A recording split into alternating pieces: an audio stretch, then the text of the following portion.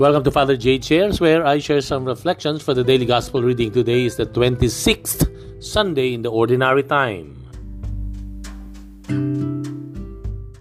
Ang mabuting balita ng Panginoon ayon kay San Lucas. Papuri sa iyo, Panginoon. Noong panahong iyon, sinabi ni Jesus sa mga Pariseyo, may isang mayamang nagdaramit ng mamahalin at saganang-sagana sa pagkain araw-araw. At may isa namang pulubing nagngangalang Lazaro, tad-tad ng sugat na nakalupasay sa may pintuan ng mayaman upang mamulot kahit mumong nahuhulog mula sa hapag ng mayaman. At dooy nilalapitan siya ng aso at dinidilaan ang kanyang mga sugat. Namatay ang pulubi at dinala ng mga anghel sa piling ni Abraham. Namatay rin ang mayaman at inilibing. Sa gitna ng kanyang pagdurusa sa Hades, tumingala ang mayaman at kanyang natanaw sa malayo si Abraham, kapiling si Lazaro. At sumigaw siya, Amang Abraham, mahabag po kayo sa akin. Utusan ninyo si Lazaro na isawsaw sa tubig ang dulo ng kanyang daliri at palamigin sa aking dila sapagkat naghihirap ako sa apoy na ito. Ngunit sinabi sa kanya ni Abraham, Anak, alalahanin mong nagpasasa ka sa buhay sa ibabaw ng lupa. At si Lazaro'y nagtiis ng kahirapan. Ngunit ngayon inaaliw siya dito samantalang ikaw na may nagdurusa. Higit sa lahat, inilagay sa pagitan natin ang isang malaking bangin upang ang mga narini ay hindi makaparian at ang nariyan ay hindi makaparini.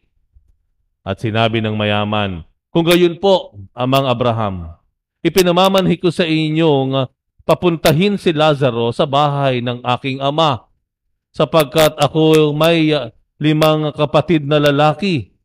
Paparoonin nga ninyo siya upang babalaan sila at nang hindi sila humantong sa dakong ito ng pagdurusa.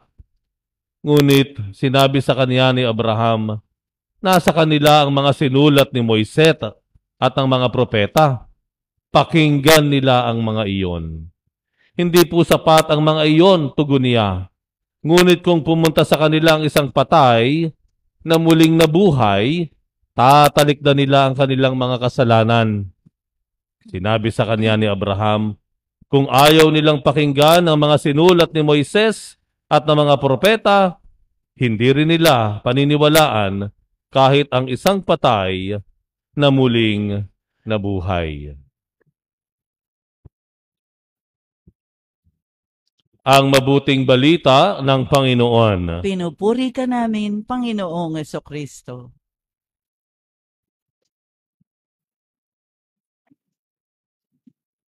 May dalawang uri po ng tao na hindi tumutulong sa mga nangangailangan. Ano po? Sabi nga natin, isang tao tumutulong, isang uri ng tao hindi tumutulong. Pero yung hindi tumutulong, may dalawang klase pa po yun. Ano po yun? Una, hindi tumutulong kasi wala silang pagkakataon. Ibig sabihin, siguro dahil malayo sila dun sa mga taong higit na nangangailangan, napapaikutan din sila ng mga kaibigan, kakilala, na talagang wala namang gaanong pangangailangan, sufficient naman, kaya wala silang pagkakataon na tumulong. Pero, basta nagkaroon ng pagkakataon, nagtumutulong sila, nagbibigay sila. And I've met a lot of people like that. Pero yung pangalawa po, yung sinasabi na hindi nakatutulong, na pangalawang uri, ito po yung nandyan na ang nangangailangan, pero pinili pa niya na maging manhid, magbingi-bingihan at magbulag-bulagan. Ito po yung nandyan na sa harapan, pero piniling hindi tumulong. Sa Ebanghelyo, makikita po natin ang kaso noong isang mayaman na binabanggit ng Panginoon sa harap ng mga Pariseyo sa kanyang talinhaga. Ito po yung mayamang lalaki, kung babalikan po natin yung paglalarawan ng Ebanghelyo, na mayroong pulube. Nasaan daw yung pulube? Nasa pintuan ng kanyang bahay. Okay po? At hindi lang po iyon. Yung bulube na ang pangalan ay Lazaro ay halos nag-aabang lang ng mumo na nalalaglag sa mesa ng mayaman. Nakita niyo po yung paglalarawan? Ipinapakita lang po ng paglalarawan na yung mahirap, pinangangailangan, abot kamay na niya. Nandyan lang, malapit sa kanya. Hindi siya tumutulong dahil malayo at hindi niya kilala si Lazaro, kung hindi pinili niya na magbulag-bulagan, maging manhid at hindi tumulong. And that is the worst kind. Ito po ang mas malala na uri ng hindi pagtulong sa kapwa. Yung narariyan na, pero pinili mo na tumalikod, magbulag-bulagan, at magbingi-bingihan. Kung titingnan nyo, worse yung senaryo nila. Habang yung mayaman, ang sabi doon, mamahalin ng damit, si Lazaro, sugat ang damit. Ibig sabihin, sabi sa Ebanghelyo, buong katawan niya, puro sugat. Habang saganang-sagana itong mamayamang lalaki sa hapagkainan, si Lazaro naman nag-aabang ng mumong babagsak mula sa mesa ng mayaman. Nakita po natin ang pagkakaiba and the extremes ng sitwasyon ng kanilang buhay. But the worst is, yung pong nandyan na, abot kamay mo na, tinalikuran mo pa. Okay. Mga kapatid, yung unang paanyaya ng Panginoon sa atin, na minsan yung nangangailangan po, yung nag-aabang ng kaunting tulong sa atin, ay narariyan lang pala sa tabi-tabi. Hindi na natin kailangang tumingin ng malayo. Sa katunayan, minsan, naaamoy pa natin sila. And that is the worst na pwede nating gawin. Na tayo ay magbulag-bulagan, magbingi-bingihan. Yun po bang we even take advantage of the poor? Now, ibig sabihin ng Panginoon hindi lang materially poor. It may also mean spiritually poor. Yung po bang meron ka nang magagawa para ipalaganap ang salita ng Diyos ay ipinagkait mo pa. Yung oras mo, yung galing mo, o yung kakayahan mo. Mamaya, i-bless natin itong bagong set of officers ng Social Communication Ministry. Okay? Yan po na noong panahon, no, na kailangan ang social media para i-livestream ang mga misa, hindi nila ipinagkait yung kanilang oras at galing. Hinarap ang hamon kung kaya't marami sa ating mga parishioners and even from other countries ang nakapakinabang na makinig at tumanggap ng salita ng Diyos. It may also mean spiritual poverty. Kung may magagawa tayo para maglingkod sa pamayanan, sa simbahan, sa mga areas, sa mga chapel, nandoon na ang pangangailangan, sana po ay tanggapin na natin at harapin ang mga responsibilidad o hamon na maglingkod sa ating pamayanan. But there's a second point sa Ebanghelyo. Ano po iyon?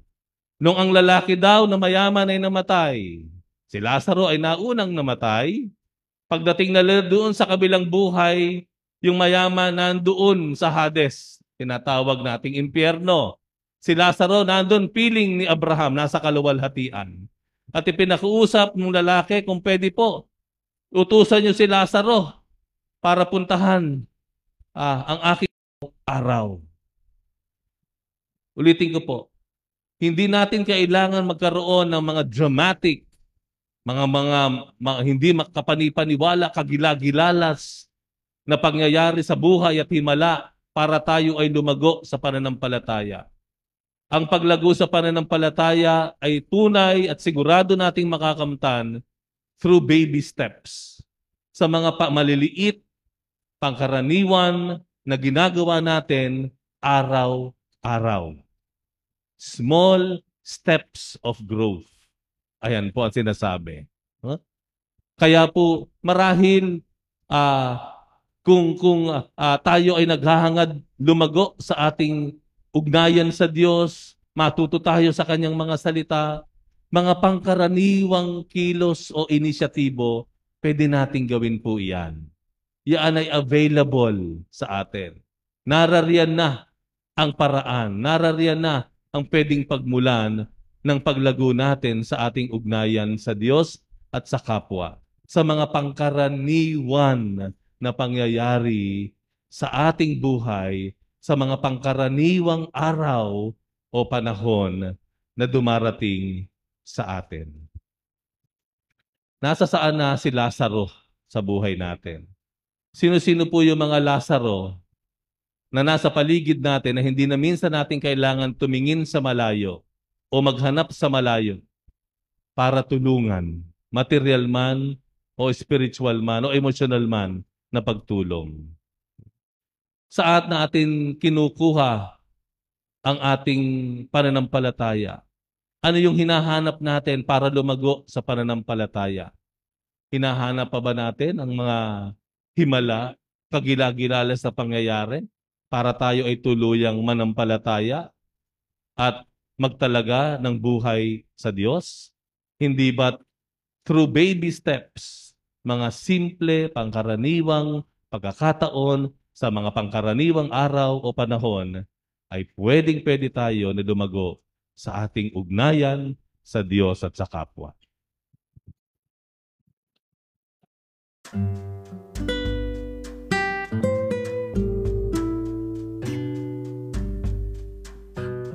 Thank you very much for reflecting with me today. We'll have another one tomorrow. Bye for now and God bless you.